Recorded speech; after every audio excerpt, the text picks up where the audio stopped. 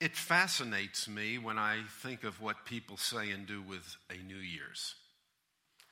It fascinates me because really it's just a change from one day to another. But somehow, superstitiously, people think, oh wow, all the bad things of 2017 are gone. And now we have a happy new year to enjoy. It's filled with eagerness. It's filled with anticipation. It's filled with the fact that this year is going to be vastly different from what was true in the preceding year. It's also filled with individuals saying, I had planned to do, and whatever it is, you can fill in the blank, and never got it done last year. Well, this year, this is what I'm planning to do, and I am making my resolutions to be sure I can accomplish whatever it is that I have determined to do. We say it is Happy New Year. I don't know about you, but for me, I would like this to be a happy new year for me personally. And I can honestly say that my prayer for each of you is that this year would be a happy new year for you as well. But not a happy like the world speaks of happiness. I'm talking about a deep-seated delight and joy that weathers whatever circumstances may come, that provides a resource and an inward vitality to enable us to find pleasure and joy in whatever comes. It's for that reason that I thought it'd be good as we begin this new year to go to the book of Philippians. We know some of the first members of the church in Philippi, right? There was a Roman jailer that was converted to Christ through the testimony of Paul and Silas singing hymns of praise to God in the Philippian jail.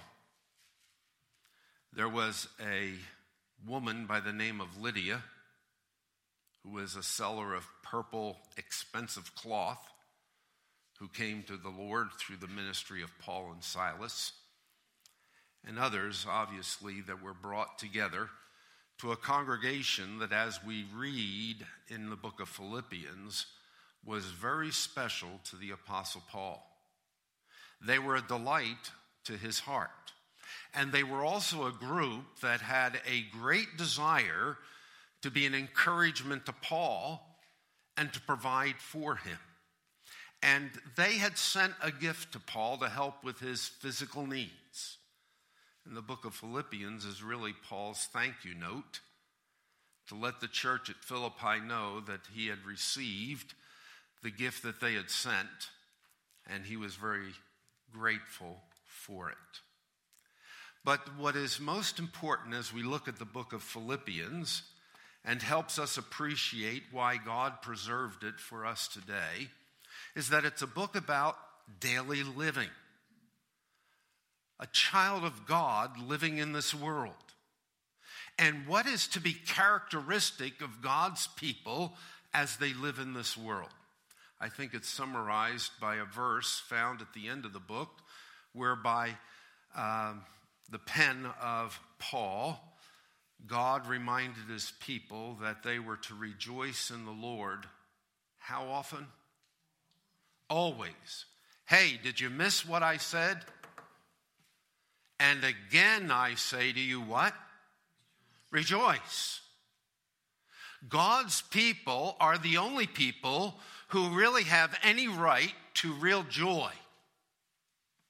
In fact, when Nehemiah spoke to the Jews in his own day, charged with the responsibility of rebuilding the walls, he let them know in the midst of their sorrow and difficulty, distress, the joy of the Lord is your strength. And so the book of Philippians is a book about living in a way that honors God in our daily life. And first and foremost, I need to recognize that honoring God in my daily life, sure, it includes pursuing holiness without which no one will see the Lord. Sure, it includes being concerned about one's inner being and the fact that the words of my mouth and the meditation of my heart are acceptable in your sight, O Lord, my rock and my redeemer. But the reality is, what ought to permeate the child of God is the joy of the Lord. Now, why should that not be true of us and not a surprise to us? The psalmist said, in God's presence is the fullness of what? Joy. In God's presence is the fullness of joy forevermore. And I am convinced the closer one draws near to God, the more joy becomes an inner reality to him or her.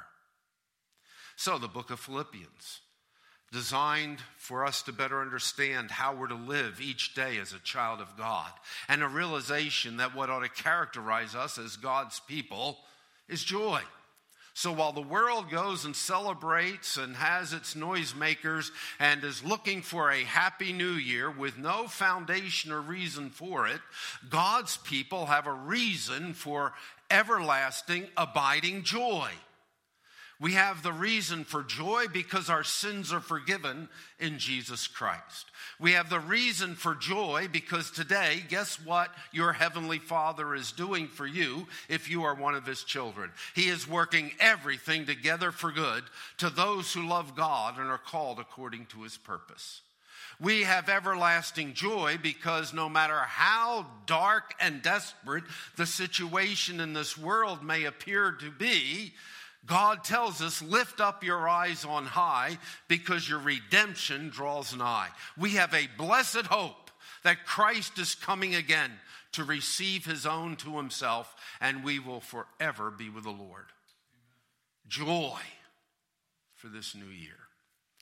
The other thing that I find of importance is that Paul makes it very clear, if you are to have joy in your daily life and appreciate what God has done for you, then there is something that must be central and the foundation and the focus of your life. You know what it is? Jesus Christ himself. And in each chapter, Paul makes it very clear that's what enabled him to rejoice even when he was in prison, when he was hindered from proclaiming the gospel as God had commissioned him to do. Because in chapter 1 he said, for me to live is Christ and to die is gain. In chapter 3 he said, you know what really motivates and drives me? That I may know him, that is Jesus Christ. And when he gets to the 4th chapter and he said, you know, sometimes I have an abundance, sometimes I suffer need, but instead of moaning and groaning about my circumstance, I have learned to be content in whatever state I find myself, because I can do all things through Christ who strengthens me. And now in this 2nd chapter, in our study today, he says, let this mind or this attitude, this worldview, this philosophy of life, this way of approaching each day be in you, which was also in Christ Jesus. And as we look at this today, the first thing we need to understand when he says, let this attitude, this mindset, this outlook on life be in you, it is an imperative. What does that mean? It's a command. Simple as that. What does God want you to do today?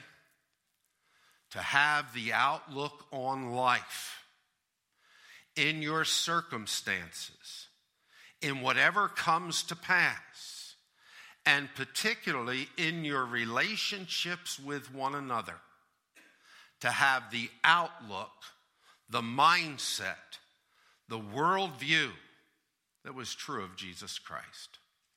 Let this attitude be in you, which was also in Christ Jesus, who, although he existed in the form of God, He did not regard equality with God a thing to be grasped, but he emptied himself, taking the form of a bondservant, and being made in the likeness of men, and being found in appearance as a man, he humbled himself by becoming obedient to the point of death, even death of a cross.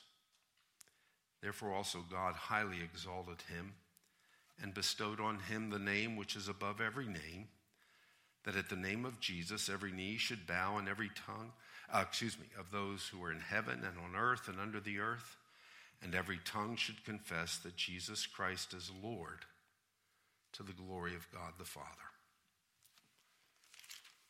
May the mind of Christ, my Savior, live in me from day to day. Well, if the mind of Christ is living in you, it means that the attitude that was characteristic of him is the attitude that is characteristic of you. In this imperative, there are two important concepts with it. When he says, have this attitude or have this mindset, this outlook, the first is, do it now. Don't wait for another time. Don't say, man, when it's more convenient. It's an imperative that means get started with it right away. But it is also an imperative that means it's not to be intermittent. It's not to be from time to time. It's not only to be periodic.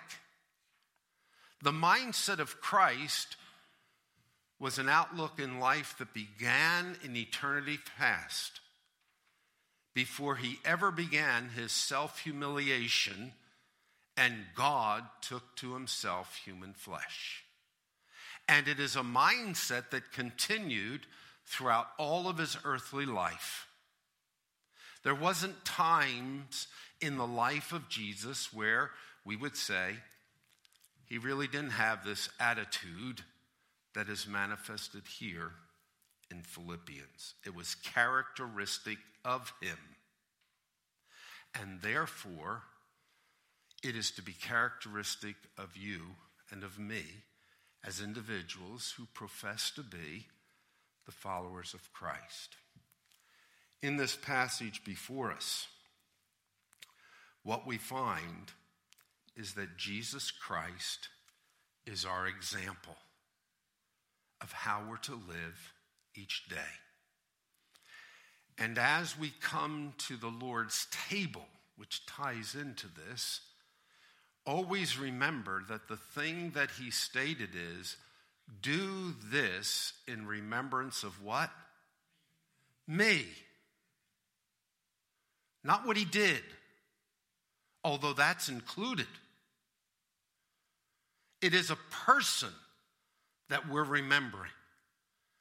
And who is this person that we're remembering? Well, we have one of the greatest exclamations of what was true of Jesus Christ, our Savior, in the statement here. He states first and foremost that this attitude that was in Jesus Christ, that although he existed in the form of God, and the word that is translated existed means that it was a continued form of existence. Wasn't something that came into being. In other words, he had always been this way. The second phrase or term that's important for us to understand is the word form. And what I need to recognize is that the Greek term form does not mean that it was just an appearance of something or seemed to be like. You will notice that that word is repeated in this passage where it says in verse 7, Christ emptied himself, taking the form of a bondservant or of a servant. This Greek word means the outward manifestation of what is the essential inner character. And so when we think of Jesus Christ, he existed in a way in which there was an outward manifestation of all that was essential of God himself. In other words, in eternity past, before God ever said, "Let there be light," there is a recognition that God the Father, God the Son, and God the Spirit all radiated the splendor of the divine glory. It was the manifestation of the fact that this is God, and all the essential substance of what made up the divine nature was radiated forth from the being of God the Son. And yet, Christ did not keep clinging to, "I have to have my rights. I have to let people see who I really am.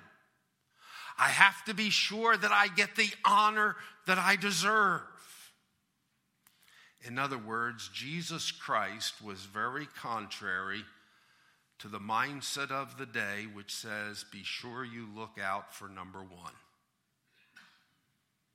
Do everything you can to please yourself. When Christ came into the world, he didn't seek to please himself. In fact, he says here that Jesus Christ did two things that helps us better understand this mindset.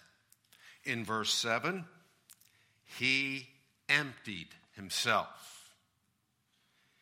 In verse 8, and being found in the appearance as a man, he what? He humbled himself.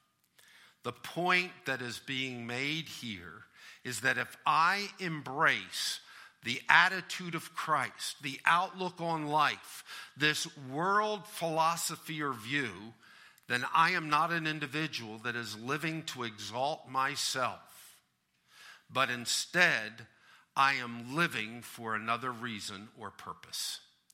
He emptied himself. Now, sadly, some people think that, well, what Christ did is that he divested himself of his deity. He couldn't do that. That is who he is by nature. He didn't set aside any of his divine attributes any more than you as a human being could say, well, there's certain parts about being human I'm not going to have true of me anymore. To be constituted as a divine being, he is the omniscient, omnipresent, all-righteous, holy God.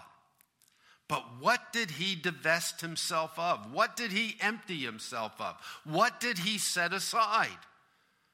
Well, it's clarified for us when it says he took on the form of a servant. The outward manifestation of the splendor and the glory that belongs to God, and receiving the honor and the tribute that he deserves as God, he set aside. He divested himself of it.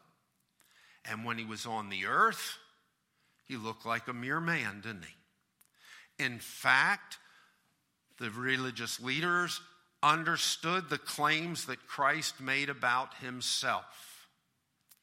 And they accused him of blasphemy. Why? Because you, being a man, make yourself out to be God. Or he could say to the apostles, why do you say to me, show us the Father? He that has seen me has seen the Father. When he declared that he was the good shepherd who gave eternal life to his sheep, what did he say about himself and the Father? We're of the same substance. My sheep hear my voice, and I know them, and they follow me, and I give to them eternal life, and they will never perish. And the Father who gave them to me is greater than all, and no one can pluck them out of my Father's hand. And I and the Father are the same. Not person, but were of the same substance. All the essential properties that are true of God were true of Jesus Christ the Lord. And when we remember him, we need to be sure we remember it is God manifested in the flesh. He took to himself human form, but the personality that was expressed through the physical, material body of Jesus of Nazareth was that of God the Son. He divested himself of his outward glory. There were a couple of times when that outward glory was seen. Remember the Mount of Transfiguration? And where his whole being began to radiate with the splendor that was true of the divine being. But he emptied himself. He set apart that divine radiance, and taking on the form of a bondservant. Let this mind be in you. What is important for you today? What should be your outlook on life? What is God's will for you today? Here am I, Lord. Use me. Before he said have this attitude, he says don't look out for your own interests, but instead the interests of others. What I need to recognize as my calling before God is that I am an instrument in his hand to bring God's blessing, God's love, God's grace into the lives of other people. And other people have a relevance and a significance in my life greater than my own. So if I am living as I should after the example of Jesus Christ, there is a recognition instead of self-exaltation. My life is to be characterized by self-humiliation. Isn't that right? We think it's great to be a human being, and it is. It's the greatest of all of God's physical creation. But for God to become a man, that wasn't exaltation, that was humiliation. And then to live among men, as we just sang in the hymn, my example is he. He was ridiculed. He was mocked. He was despised. He was looked down upon by others. And Jesus said, the servant is not above his master. And if they've done these things to me, the green tree, the one who embraces life, how much more to those of us who are his followers? So when we go through life, we don't like being treated like servants.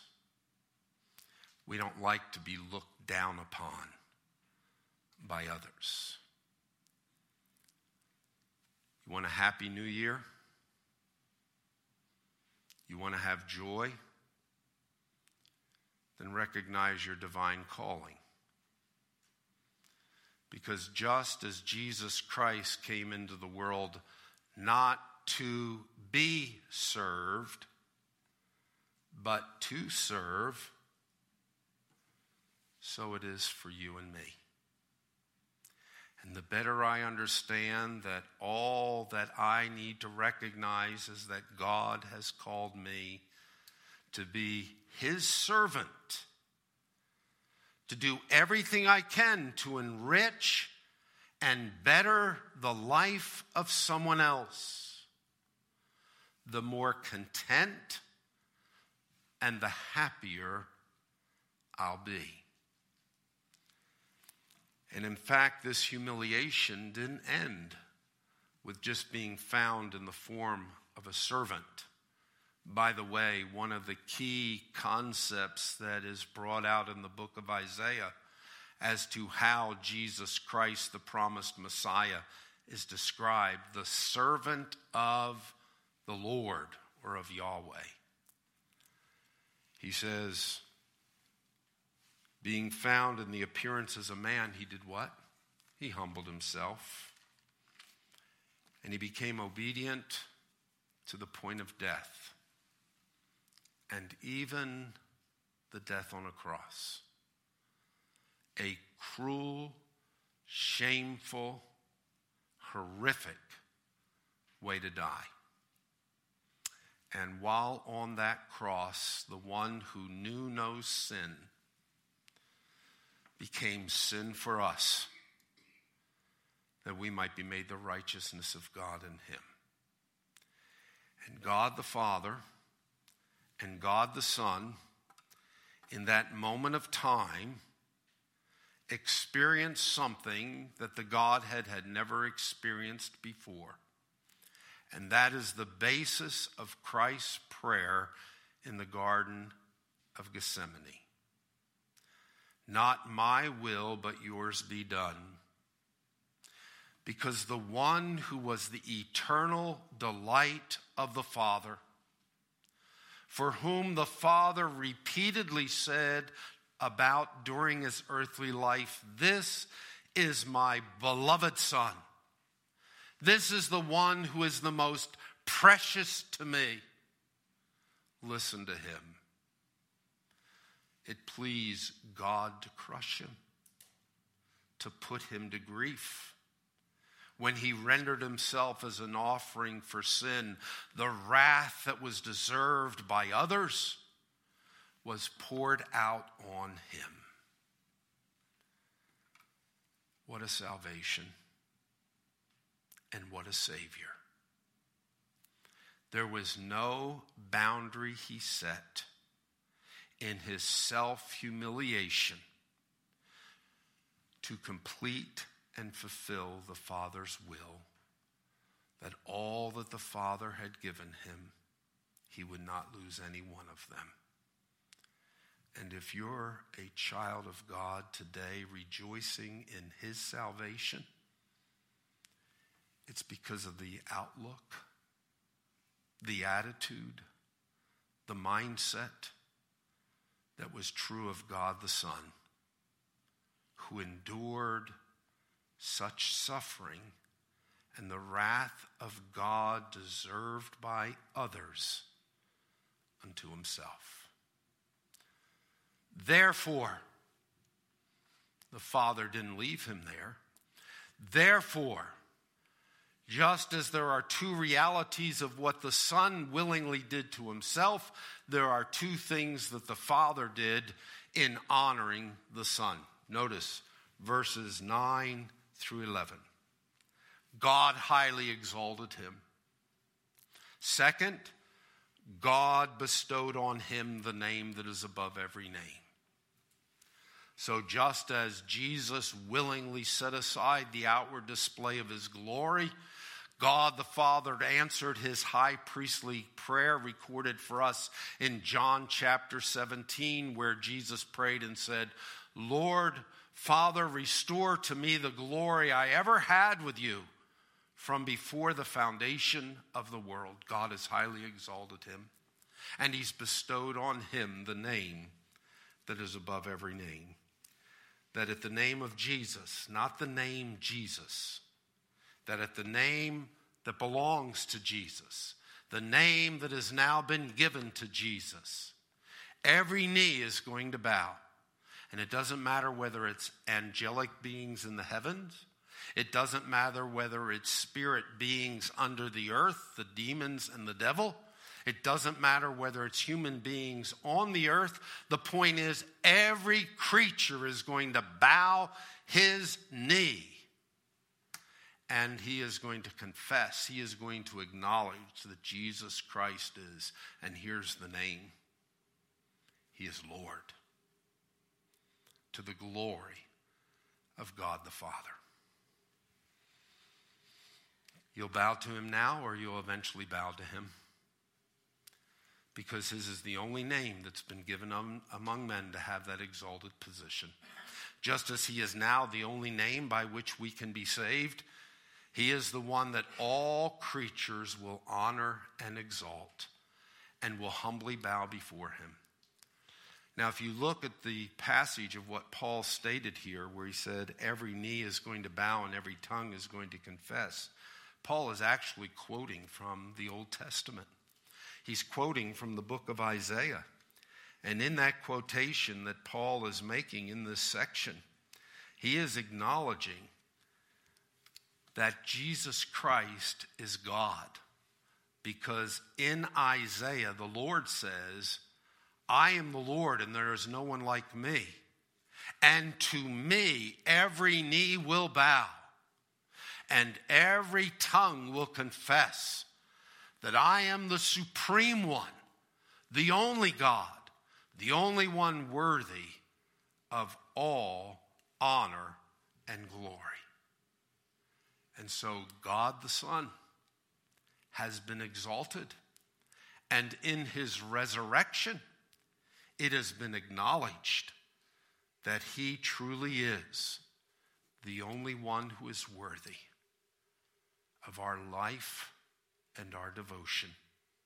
He is the only one that is worthy of our gratitude and our thanksgiving, because in him, though our sins were as scarlet, he made them white as snow. Because in him we have the right to be called the children of God. Even though we were dead in our sin, we're children of wrath even as the rest. But if I'm a child of God, I am a recipient of grace, which is God's riches given to me at Christ's expense. Jesus paid it all, and it's all to him I owe. Starting a new year, you know where your focus needs to be? On the one who in self-humiliation has now been exalted and is the only thing as well as being that is worth living for. Everything else is a facade and a shamble. And only those who, like Paul, could say, for me to live is Christ, will find that death is gain. Only those who build their foundation on Jesus Christ will be able to see in their experience the reality of rejoicing in the Lord always. And again, I say, rejoice. And as we go through each day, those who are the children of God need to be sure they have their head screwed on right. You know, get your mind right. What is God's will for you today? Let the one among you who is the greatest of all do what?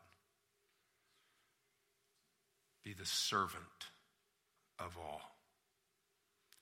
And Jesus Christ is not asking you to do anything that he has not already done to a far greater extent, that you have the privilege of praying, Our Father, who art in heaven. You've been clothed in his righteousness because of his self-humiliation, and now has been exalted forevermore.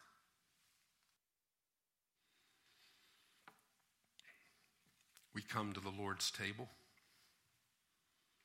and as we participate in the elements that he's given us to remember him, there's no getting around the fact that in this we do see the Lord's death as we partake of those elements to represent his body. This bread is my body, which has been broken for you.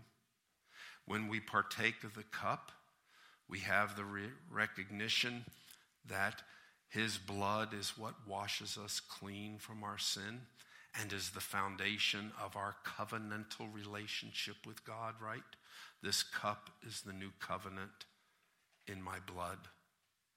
And as we participate, we proclaim the Lord's death until he returns. He's coming again, not in humiliation, but in great glory. But as we partake of the elements he's given, please do it in remembrance of him. You understand what that means? Just like when God remembers something, he brings it to pass. He makes it vivid. He makes it prominent.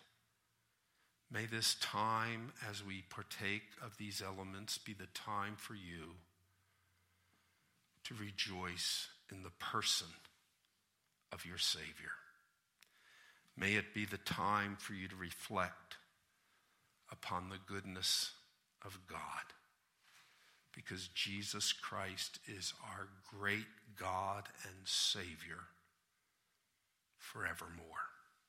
Let's pray. Father, I thank you so much for your wonderful word. I thank you for how it discloses to us not only our condition in sin and our great need, but even more importantly, our great God and the salvation that we have in God the Son, Jesus Christ our Lord. And we just willingly and humbly confess, like Thomas did, he is my God, he is my Lord.